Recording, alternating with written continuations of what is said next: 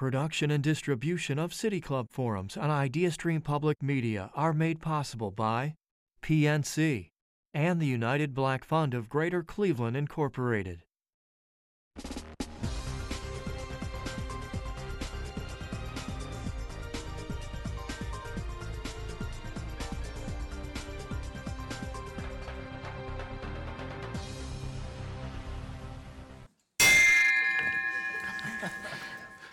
Good afternoon. I love kind of the production side of this City Club. Welcome to the City Club of Cleveland, where we are devoted to conversations of consequence that help democracy thrive. It's Thursday, February 1st, and I'm Cynthia Connolly, Director of Programming here at the City Club and moderator for today's conversation. And what a powerful moment to be in community with all of you.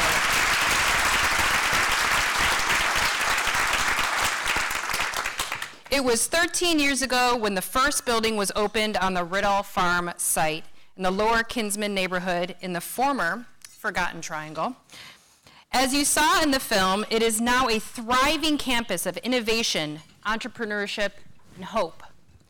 Joining me on stage to discuss more about the film and dig deeper into some of the core topics around community, food justice, representation, and more is Kima Durden III, and Randy McShepard, co-founders of Riddle Green Partnership.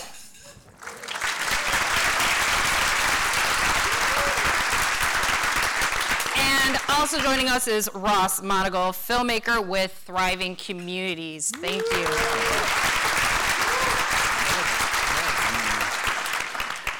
Just as in any City Club forum, if you have a question for our speakers, you can text it to 330-541-5794 or find your way to one of the microphones here. One of our staff will let you know when it's your turn to head up. And if you text in, our City Club staff will try their best to work it into the program. Members and friends of the City Club of Cleveland, please join me in welcoming Randy, Ross, and Kima.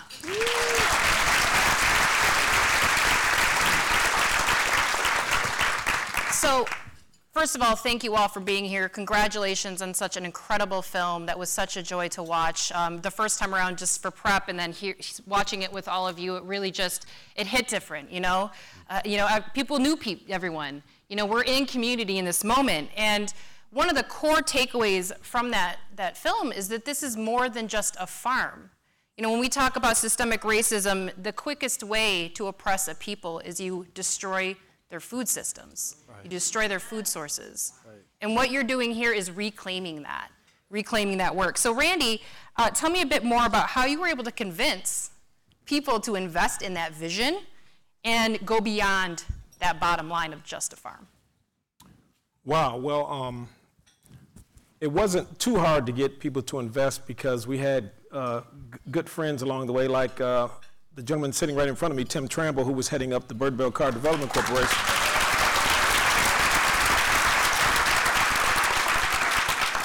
And Tim and I had a history, and I knew he cared passionately about that particular part of his district or geographic focus. Also, East 81st Street is a street where my great aunt and uncle lived. So East 81st and Otter, right at the opening entry point of the farm, always had that special place in my heart because I felt like we have to do this for family, for community, remembering as a youngster what that community used to look like. And for those of you that don't know, back in the late 70s, an arsonist set a fire that burned down 29 homes on 3 streets. So that's why it became this notorious illegal dumping site, because there were no more eyes on the street. There were no more houses on these streets.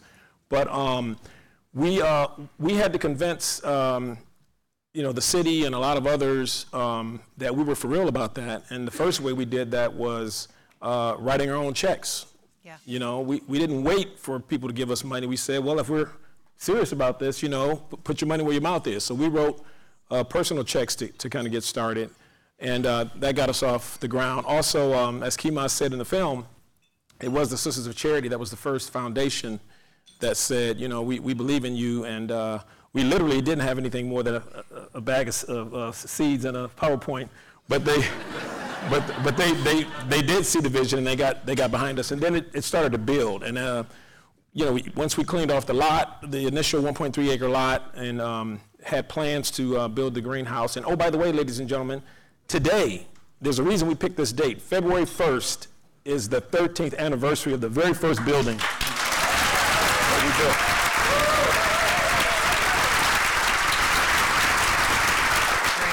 And once that building was built, I think it started to show people, wow, maybe there's some possibility here. And then we started to assemble a board, and all of the folks you saw in the film, got excited about this, and we were off to the races. So.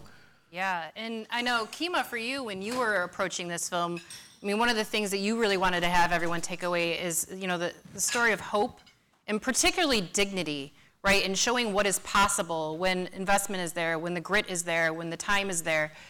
Talk a little bit about, how you wanted to really showcase that part of the community. Yes, thank you. I think for us, we all were born and raised in Cleveland. We're die hard, live hard Cleveland folks, and Cleveland is known for a lot of good things on either side of the equation. And we just wanted to win for our city first. We want this project and continue to want this project to be a national model. When people say Cleveland, they say Ridolph. They say that's the mecca of urban agriculture. If you want to see it, you got to go to Cleveland. And because Cleveland is such a historical town, but it's gritty. I mean, we go through winter. I mean, we like the hardcore, stomp down no matter what happens type people that's going to keep going. And we bring that attitude to the Ridolph project, that no obstacle's too big, nothing that we can't conquer if we put our heads together. All of us having grown up together, having this intrinsic relationship with each other. And that's been really a secret sauce for us too. But the whole thing has just been really wanting to see and make Cleveland shine. Because we love this place, we love Cleveland, we love what we've done here. And that has allowed us to even expand outside of Cleveland to other places, but it had to start here at home. Absolutely. And Ross, when we're talking about, approaching filmmaking, right? You're going into a community who is very, very proud, but also we have all seen, documentaries and episodes. Anthony Bourdain, for example, went into Detroit and covered some of the food scene in Detroit, and there was a lot of pushback and criticism about the way they played into that deficit narrative. Mm-hmm. As you were doing the film, how were you able to focus on that, the contribution narrative and the humanity in these communities rather than that deficit narrative? Yeah. Well, being from Milwaukee, another Midwest city, very similar to Cleveland, I see a lot of that every day. If you live in that community, you don't need a reminder. Everybody knows what's going on, right? Yep. And so when we came here and met these guys, I mean, there was no other way to do it, right? It's like everybody in here knows them. They're the most positive, warm people you'll ever meet, and I mean, even today, like them insisting that I sit between them, it's like, we want to we were family from day one, right? And that's how they made us feel. They didn't know who we were, where we were coming from, and why. But they welcomed us in immediately, and the positivity in the communities, that's everywhere, right? It's like everybody knows, again, about the negative. It's on the news. We all know it. But within those communities, too, there's always positivity. There's always good people doing good things. And so there's a ton of stories out there like this, not the same thing, but a lot like that. And the more people know that and are aware of that, and just getting everybody aware of that and bringing them together, I think that's just the smallest thing that we can do, right? I mean, that's why we do what we do. So, I mean, yeah, that's why Jerry started the organization 12 years ago, was we knew it was out there and those stories need to be told. I think one of the other important things from films like this is, and it struck me too, the portion in the film where they said, when I come on field trips, I don't see people like me, in this role. Representation is powerful. It is. It is powerful.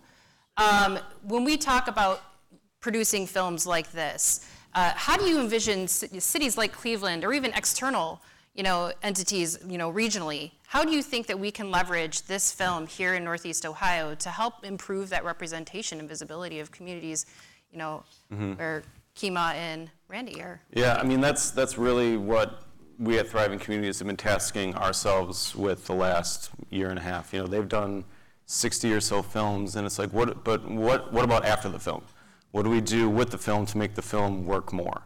And that's something we're discussing right now and what we can do, but I just think, again, just spreading the message and getting it out there the best way we can, especially with young people, young filmmakers. This is doing films like this about community work is a great way to get experience and be doing something positive for the community at the same time, so. Absolutely. And I know, Randy, I do want to make sure I take a quick beat here and honor the role Damien has played in this film and for Ridal specifically. Randy, you had mentioned his family. Yes, his wife and 3 children are right here. Stand up, please. Be recognized.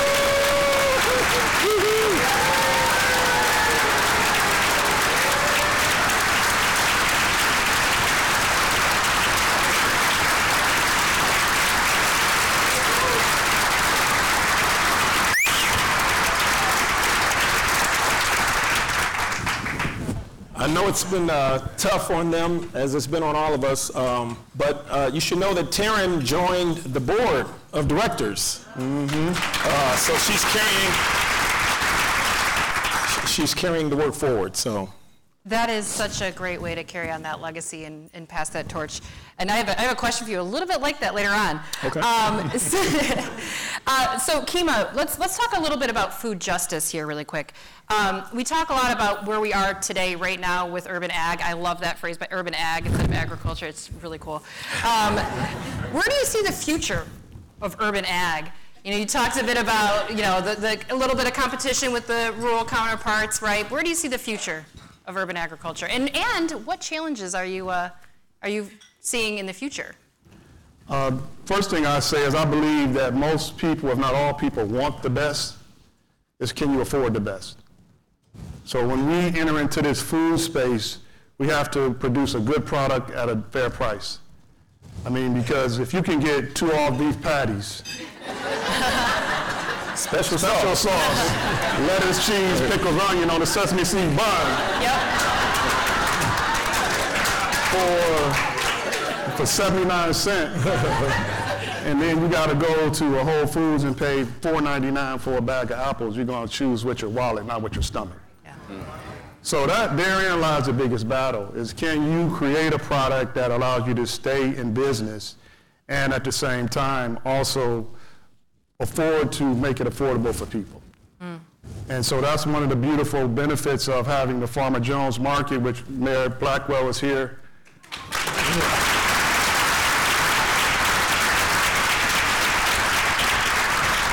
Our friend and silent partner, George Simon. Where you at, Mr. George? Yeah, here he is. Right front.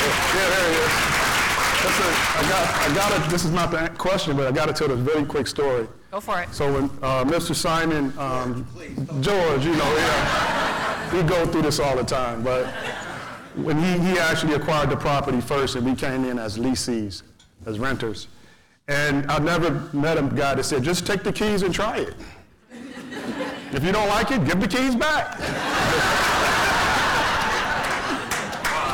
Okay. And we haven't gave the keys back in 4 years.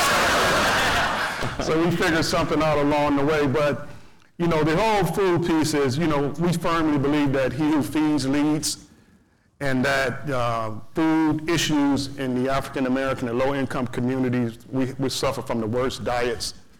We have the highest rate of disease. And so that is the core of our fight, is how do we change the narrative around health and diet? Because we could have all of these beautiful farms and campuses and greenhouses, but if we don't have any people in the community because everybody's sick, all bets off. You know, Randy, through his work at Policy Bridge, did a report on rebuilding blocks, and he used terminology about a community that was similar to medical terminology. A community on life support, you know, a community that's ailing from this or that. And it was like, wow, that's a real good correlation when you link people with communities with food. So we figured if we changed the food narrative, we could change the community narrative. So all of these things began to weave together. And the challenge is that in the food business, the margins are very, very low for the amount of food that we could grow on the space that we have. So it's very, very difficult for an urban farm to remain financially stable just doing food. So we created, 12, 15 revenue streams to augment that because it has the greatest value, but it may not be monetary. I think this is the first time we've seen the sun since January 15th. Yes, and that's a great blessing. I'm not exaggerating. That is a blessing. That's a sign from heaven. It's a sign. Okay. We need to plant today. That's right. And to keep it short, it's just so we had to create compost. We had to do fish. We had to do aquaponics. We had to do our training class. We had to do a number of different things. You have a restaurant. To have a restaurant, an indoor produce market. Now we're doing tree nursery with the city of Cleveland in partnership. Yeah. So we had to do all these other things that augment the value and the margins that's related to food. So You're not just like destroying the food apartheid, or food deserts. Right. You're entering territory in true food sovereignty. That is right really now. true. That Food is sovereignty, really true. and that's absolutely. Take a round of applause for that. That is incredible work. One last point is that we're living in a time in history like no other time where you can buy your gasoline, your lottery ticket, your beer, and your produce all from the same store, and it's a gas station. Mm-hmm. The mini mart phenomena, that most people in low-income areas are faced with purchasing their food from, which doesn't have any nutritional value. So our secret is we produce a high-quality soil, and that allows us to really produce a high-quality product. Because if it's not in the soil, it's not going to be in the plant. So I would just like to add, if I may, a lot of the work around this whole movement is also cultural, because as African Americans, we like our soul food, right? And but when you look at the statistics in the central neighborhood where we're located, higher incidences of cancer, heart disease, diabetes, obesity as compared to other communities. So how do you get at that? It starts with diet. So I want to commend Kima and Mark from our teams because they're 20, 30-year vegans. Mm. And yes. And their early thinking really led to us creating the restaurant because Mark and Kima and their wives are phenomenal cooks as well, but they would whip up these vegan, vegetarian dishes and just say to people, just try it, just taste it. And people would be very nervous, like, oh, should I? And all of a sudden, people were saying, this is fantastic, this is delicious, and if I only knew how to prepare it or where to buy it, I might maybe take this journey with you. So we created the restaurant where we could teach those classes, serve healthy food, meatless Taco Tuesdays, Fish Fry Fridays at the Red Owl Farm. Come out and see us. But then, people can, and then also they can come to the Farmer Jones Market and shop and acquire. And we do things kind of like old school. Remember you used to go to the grocery store and someone would have the samples? So we even have a Chef Cassandra who will even whip up a dish. So we'll have a recipe card, a piece of produce on sale, and a sample. So if you're ever going to get people to kind of change their eating habits, that's the way you do it. And it's really been successful for us. Absolutely. I think it was in college when I saw like a Brussels sprout, like actually on the stock. Like it blew my mind. Yeah. It's those little things that I think are important to making sure our community is educated and so they have the confidence to cook and keep things local. For Ross, for you, I really want to give you a moment here to kind of talk to the audience and maybe anyone else who views this film in the future. Going through all the editing and, dedicating your blood, sweat, and tears to getting this film together. What's kind of like one or two things that you hope they really take away from this film? Oh, wow. Thriving Communities, like I said, they've been doing films for 12 years now, and normally the range in those films is 10 to 15 minutes. This one was 35, and that's, I think, the previous longest, I think, was 15 or 17. Oh, wow. So this one, it was like, all that to say is, my message is tell the story the way it should be told. Length of time is irrelevant. You can't tell their story in 5 minutes. I could argue you couldn't tell it in 35 minutes. There was stuff we left out, stuff that we want to put in there, but we did all that in 2.5 days, I think, last year in April. So 15, 16 interviews, 2 days. There wasn't a lot of time to get what we call B-roll footage that we used to cut it up. So it was like, there's a lot more I wanted to put in there. We just didn't really have the way to do it. The point is, just tell the story the way it should be told. Don't worry about length. Don't worry about anything else. Honor the story. So you're saying we're going to have the extended version here soon? Yeah. And this is the first year. So Thriving Communities, again, every year they have a topic that they produce multiple films around. Last year was regenerative ag, and actually this is the first time we're continuing that theme on because of just what these guys are talking about, how important it is, So much. and how it really affects so many of the other stories that we've told over the last few years without us knowing it. It's like it all starts with food, right? So, Absolutely. yeah, we're just going to keep it going and ride A couple quick questions here, and then we're going to get to audience Q&A, so make sure you get that question ready. So Kima, I had promised I'd get back to this. We're seeing a huge sea change in leadership in Cleveland. Huge sea change. And I know we got many more years left from each of you, all of you. What vision do you have for that next generation for Rittal? When it's time for you guys to hang up your shovels or whatever metaphor you want to use here.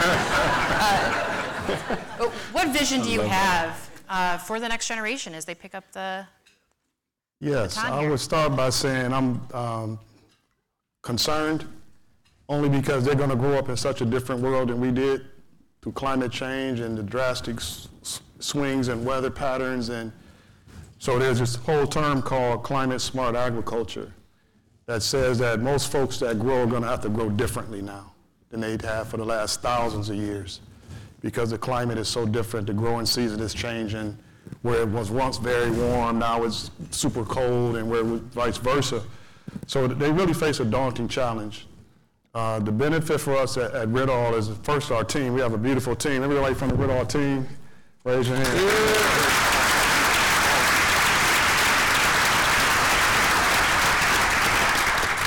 But we also have a very strong youth core. So we've already started grooming our replacements. You know, a wise man once said, you know, always be training your understudy, always, because you can't leave until you find your replacement, you know. That's right. So we're always looking for our replacements to do so that we can move on and do other things. But we have a very, very exciting youth crew. Some of them are my personal children, so now they don't, you know, they can work. They don't need to get money from me anymore. They can work for their money, you know. But the one young son, Calvin, that was at the markets, my son, Aaron Ben Kimaz in the back, he's there. And they've really taken a hold of this piece. They love it. You know, Jay Sean, Johnny's son, one of the farm managers there. So all of these young men, they're, you know, 28 and younger. And we laugh when we engage communities and audiences because we say, you know, the students that come to our farm and visit, they don't want to hear from us old fogies anymore. They're like, oh man, go sit down somewhere. But the youth can resonate with them better because they speak their language. Right. And when they get to talk, I don't even understand what they're saying half the time. But they're like, you know, they're talking, and it's really a sight to see. But we're reinforcing ourselves now in preparation for that time, you know, when we know that we have to, you know, move on. And, you know, the thing with Damien was a very telling experience because we just were not prepared for that. Right. But I like what Lori said in the movie. She said, we just got together, pulled together. Uncle Walt said leadership stood, and we all hooked in arms, and we kept it going to this very day. So we always talk about how do you prepare this next generation, and you start now. Yeah. So we got a very, very strong and robust youth corps. The young son just got back from Belize. We have a farm there, and there we're working with the local village school, Frank Setti School in Belize. Belize. Yeah, we just hired the litter police, so they got these little sashes, and they go around picking up litter around the school. So, That's great. But think of what that's going to do for their future. And you know, we focus on the youth quite a bit because the seeds we could plant in them in their youth will carry all the way to adulthood. And so that's a huge investment. Yeah. So we've already started that process. Now, Randy, quickly, when we think about some of those, you mentioned your dark days, right? When things are really, really tough. Thinking about what made the difference for you, that light at the end of the tunnel, the supports that were given, whether it was through private, philanthropic, you know, public support. What ways can we replicate that support here so when those dark days happen for other urban farms, we can jump on it immediately? So they don't have to do that hustle, that grit. They don't have to be so resilient. They can actually just succeed out the gate. When you think about those hard times, what supports specifically were really helpful for you? Well, first and foremost, the Rittal story really boils down to the people. every single member of the Rittal team has worked countless hours without pay. And in the early days when we didn't have money, everyone kind of believed in the vision and said, someday we'll get there. And eventually they were able to get paid. But I mean, so I think, supporting aspiring farmers, groups that are trying to do this work, just knowing that sometimes just taking a meeting with them can mean the world to them. Letting them know that you see them, letting them know that you want to help, you're willing to answer questions, you're willing to point them in the right direction. All those kinds of things make a huge difference. And for us, we had a pretty good number of friends out there in the community, but we really leaned on each other quite a bit as well and knew that, wow, if they're donating time, I don't feel so bad about donating time, and keeping that larger vision of doing something positive for the community makes all the difference. I would also say, stay developing relationships with any and everybody that you can. Our councilman, Richard Starr, is here, and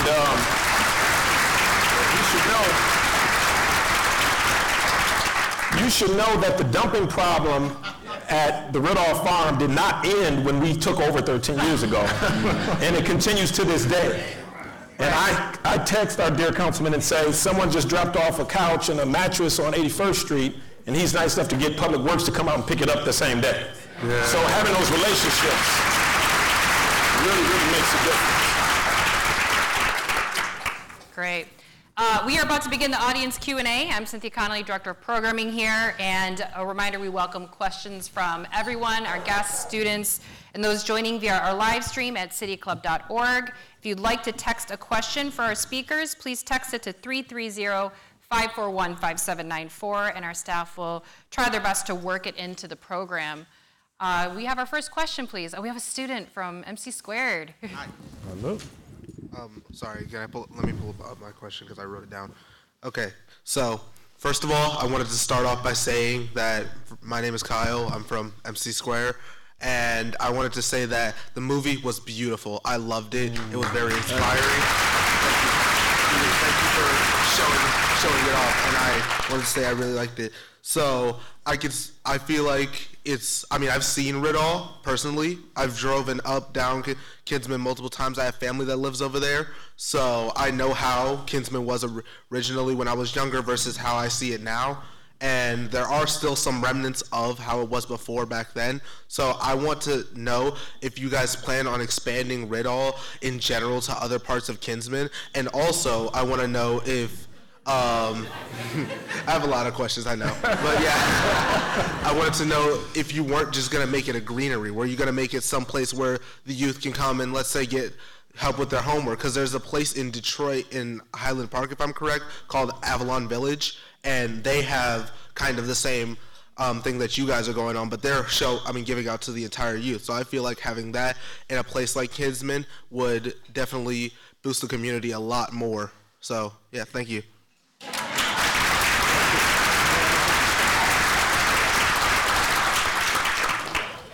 We had a really, really wise man, he's in the audience, Mr. Mario Marino, give us some advice several years ago. And it was very simple. He said, young men, he said, go deep, not wide. He said, go deep, not wide. And how we interpreted that is that, you could spread out so far that you could easily be toppled over. But if you go deep, it's harder to be moved. So we've been on a very, very rampant growth rate over these last 13 years, to say the least.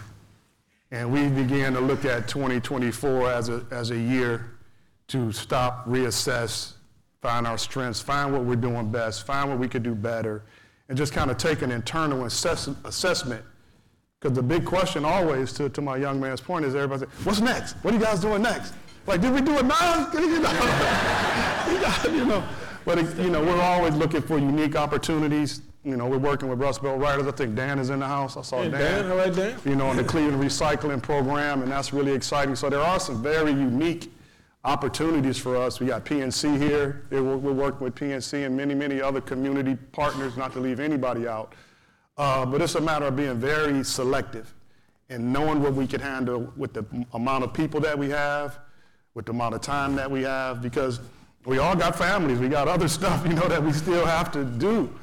And so we just looked at this year as a year to take an assessment and see where we are, where we're going, and how we get there. So just wanted to add that, and you guys could jump in. No, I just want to say, when you said family, when I watched that film, I thought a special award should be given to Monet Durden, his wife, Taryn Henderson, Damien's wife, Gail McShepard, my wife, who all saw us leave home many days and not come back for many hours.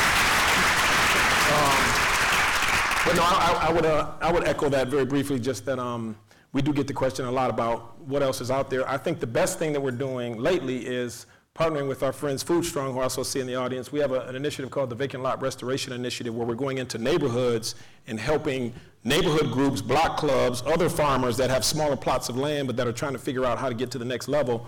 We're working with them. We're providing technical support. We're helping them build hoop houses. We're bringing them compost soil from Ridall. We're helping them to acquire land, all the things that they would need. And we think that's the best gift we can give to ensure that others can join this effort and do quality work and make their communities better. Absolutely. Question? Hi, I'm so proud of you guys. My name is Zenobia, and I got a couple of questions and comments. Alumni. So, yeah, I'm an alumni. So, seeds are hard to find, as you know. Let me tell you, they have the only watermelon with seeds in it. You can go there. They have watermelon with seeds. But seeds being so hard to find, how are you guys going about that? And I'm suggesting that maybe having seeds where you can sell, and we could do rooftops, and maybe some of these organizations can take space and teach within their organizations how to grow, and then of course they'll spread that. So I think the seeds is the problem. Can you do maybe little kits for students even to take home with? So, just getting it out there to make sure we spread healthy eating for our souls. Do you have a seed saving program? We do. Kudos to Dr. Green, and that's Dave Hester, to Ben Kemar, Mark White, Mike, all of the team, because they've actively pushed us into this mode of keeping our seeds, starting a small seed bank. To Zenobia's point about the seeded watermelon, this is a true fact. This year, we outsold Giant Eagle and all of the big box stores with seeded watermelon. That's huge. But starting a seed bank, we don't want GMO seeds. We want all organic seeds planted in our black-green soil. That's amazing. Black Indigenous soil. seeds? Native seeds? We do have seeds. That's amazing. Yep. Hello there. My name is Carlton Moore, and I just wanted to ask the question, where will your film be shown at besides just this afternoon? And it was outstanding. Thank you. Thanks. Thank you. I would say to be determined. We obviously we wish we could rent out the City Club for the next couple of weeks and have continued showings. We'll update our marquee. Yeah. But if you would get our email, we'll be posting it on our website. Okay. Eventually, it will wind up and live on our website. But for the short term, we're going to still have some private screenings. Okay, then thank you very much. Oh, you're welcome. Great. It'll be on Thriving Communities website as well. As well as all the other films too, yeah. Right. Go ahead. Awesome. Okay, we have a text question. This question is from Councilman Richard A. Starr. What are the plans? He's shy. It's a little hard to get to the mic over here. What are the plans of the Ridall family for the underdeveloped land surrounding their property? He's asking this question to understand how you can support the development of the Forgotten Triangle. Should you guys consider building housing or expanding Ridall instead? Kima used to talk a lot about housing. I'm really shy, everybody. Really am. But no, Councilman, we are really in the process of looking at what other plots we can acquire. We started out 13 years ago at 1.2 acres. Now we manage over 18 acres all in the same area. We are in desperate need, now that we're involved in the Cleveland Recycling Program, desperate need of space to do more compost generation and production. We know that there's several empty plots, empty parcels on 83rd that we have our eye on. We have done our first residential house on East 82nd. It is one of the last standing houses on that block. Mr. Bobby Denson, who was an original resident of the neighborhood going back 20, 30 years, eventually sold the house to us. And now our illustrious Dr. Greenhand is our first tenant.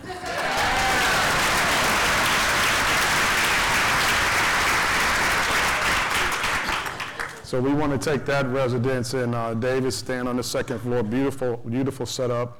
On the first floor, we want to do a gift shop. We want to do a museum that tells the story of the area. And then we want to also have a conference room where we can meet and have smaller meetings and take some pressure off of the restaurant building. Next question. Yes, hello, family. How y'all doing? Excellent. You know, I listen to you guys and I hear the different variations of how, you know, you're helping people through food and health.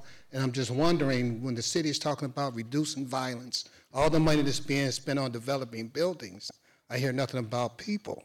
And I'm wondering about how they can help you guys and assist you on all the money that's being spent. How can you guys get money to help build the people of Cleveland?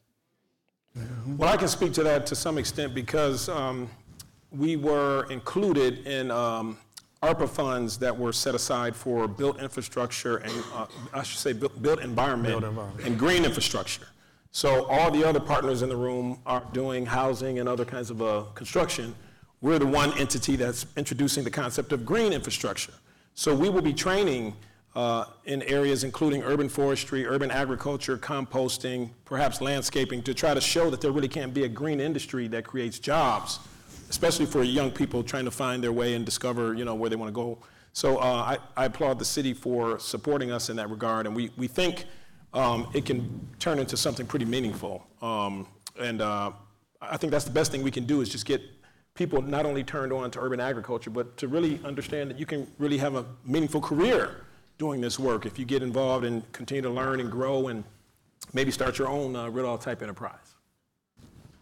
Right on ahead. Great. Thank you. Amazing film. My name is Dr. Wendy Ellis Jones. I'm new to Cleveland, literally 8 days in. Hey, welcome. So this is all right. My question is, I see from the film that the mission fosters community, knowing that black men statistically don't live past the age of 50 due to the poor health care, lack of education or awareness. Does Rittal have any plans to create, recruit, and train and educate specifically black men to think differently with regard to food and health and career opportunities, but possibly in urban farming? I'm glad you asked that question because it did remind me, back to the councilman's question about ways to develop the campus. One of the best parts of the film we didn't get a chance to see, which was the credits. And in the credits, there's a special section that shows that Kima's son, Aharon, who's standing in the back of the room, actually raised money to establish an oxygen dome, prolific dome, where we're actually leading classes around health and wellness. So that includes things like reflexology, meditation, yoga, et cetera. And he's working with community agencies to kind of plug in programming to try to get to that broader need for health and wellness beyond just the diet side of it. So we're excited about that. We haven't necessarily identified black men as much as just anyone that we can get from the community to eat healthier. We would obviously be open to that if the opportunity were to present itself because we do know, being a group of black men that really started this whole effort, we want to be around, we want to see others around for a long time. So that's perhaps something, Doctor, you can give us some guidance. Dr. Charles Modlin, who we all know has done the Minority Men's Health as a good friend, he's now at Metro. Perhaps we can talk with him about doing something special around black male health. Just one quick thing I would add is that the other big trigger in the community is mental health. Yep. And we began to stick our toe in that water a little bit to see, because we can't change the narrative until we get healthy. And that's social, relationship, all of, from A to Z.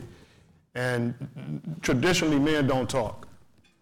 We don't say when it hurts, we're just becoming more conscious about our regular physicals and going to the hospital and so forth. But there's a stigma around manhood that I think is worth having some serious discussion about. We grew up with things like men don't cry. We grew up with certain things that were just taboo to be classified as a man.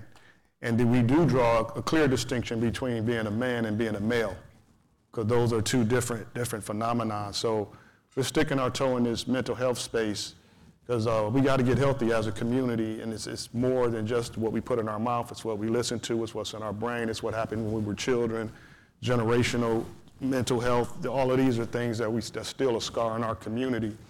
And that's one of the valuable things about our veterans work that we do, is because our veterans work helps work with veterans with symptoms of post-traumatic stress disorder.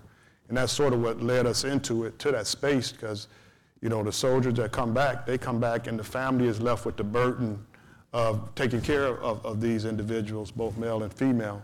So how could we be a better assistance to both the veterans and their families as support, you know, to help them through those tough days? So it's a very, very good question that the doctor raised. Thank you. And I'd be remiss if I didn't add to that, since you mentioned veterans, that you saw him in the film. Would you stand up, please, Uncle Walt? Uncle Walt. So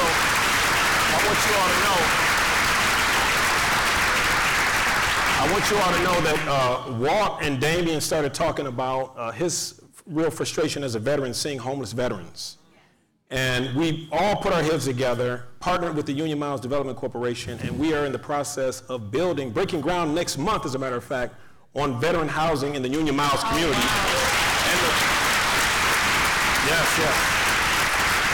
And the facility will be named in his honor, the Walter Collins Veteran Housing.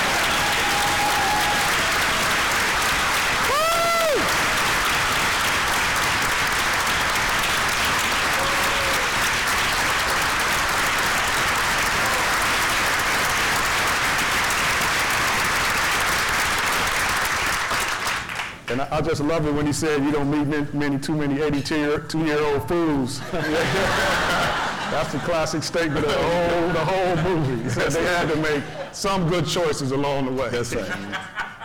We have another text question? Yep, we have a text question.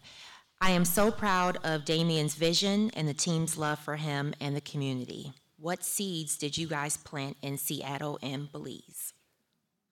Okay. What type of seeds? No, you know, I love this statement that Mark. Or figurative. Yeah, right. I love this statement that Mark often makes about what we grow at Red All and what we've grown around the country and around the globe. And as we grow hope, you know, we grow men, we grow women. People are like, well, all y'all men doing down there, you know? So they come down and find out we're growing men down here and women, and you know, so you could come and be a part of that growth process. But the big thing for us, particularly in Belize, is just showing the children something different. You know, having them to have pride in their neighborhood, because Belize sits right below Mexico, south of Mexico, right at the tip in the Caribbean Sea there. And they suffer from many of the same health ailments that we do here.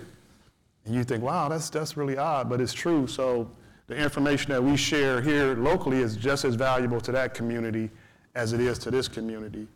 And food for us in our plant is really just the thing to get people's attention. Our biggest goal is how do we affect and change the quality of life of individuals. Because, you know, our best experiences was around a dinner table. You know, I think Tim said it in his portion. He said, food is the longest relationship we'll have with anything on the planet. You know, you'll get mad at a friend, people get divorced, they go through all type of stuff, but you ain't gonna divorce food. You're gonna be like, I'm sorry, food. You know? I didn't mean it, I'm hungry. You know, I'll be back. Yeah, I'll be back, you know. And so food is just catches people's attention, you know, but the broader thing of what we do is our humanitarian work around that. So, thank you. Thank you so much. Friends, Kima, Rod, Randy.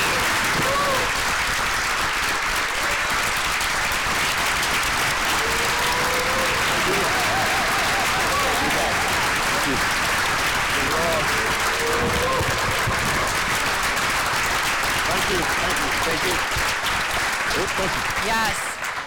Forums like this one are made possible thanks to generous support from individuals like you. You can learn more about how to become a guardian of free speech at cityclub.org. Today's forum is also sponsored by RPM with additional support from the Crew Foundation. Thank you so much. Join me in welcoming our students from MC Squared STEM High School with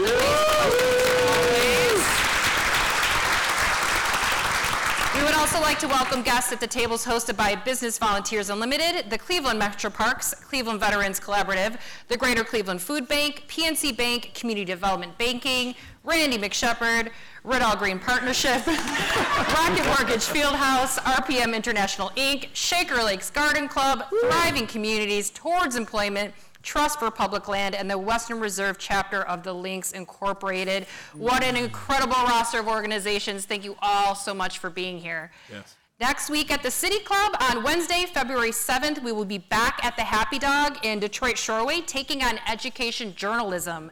Megan Marnichek with Cleveland Transformation Alliance will lead the conversation with Cameron Fields, formerly of the Plain Dealer, Amy Morona with Signal Cleveland, and Connor Morris with IdeaStream Public Media. This forum is free and open to the public. Come get some hot dogs and tater tots.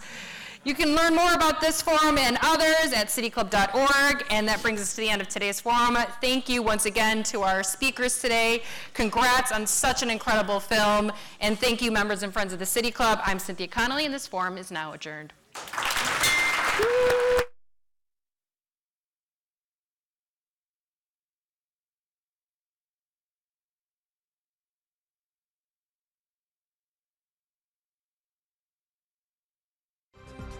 For information on upcoming speakers or for podcasts of the City Club, go to cityclub.org.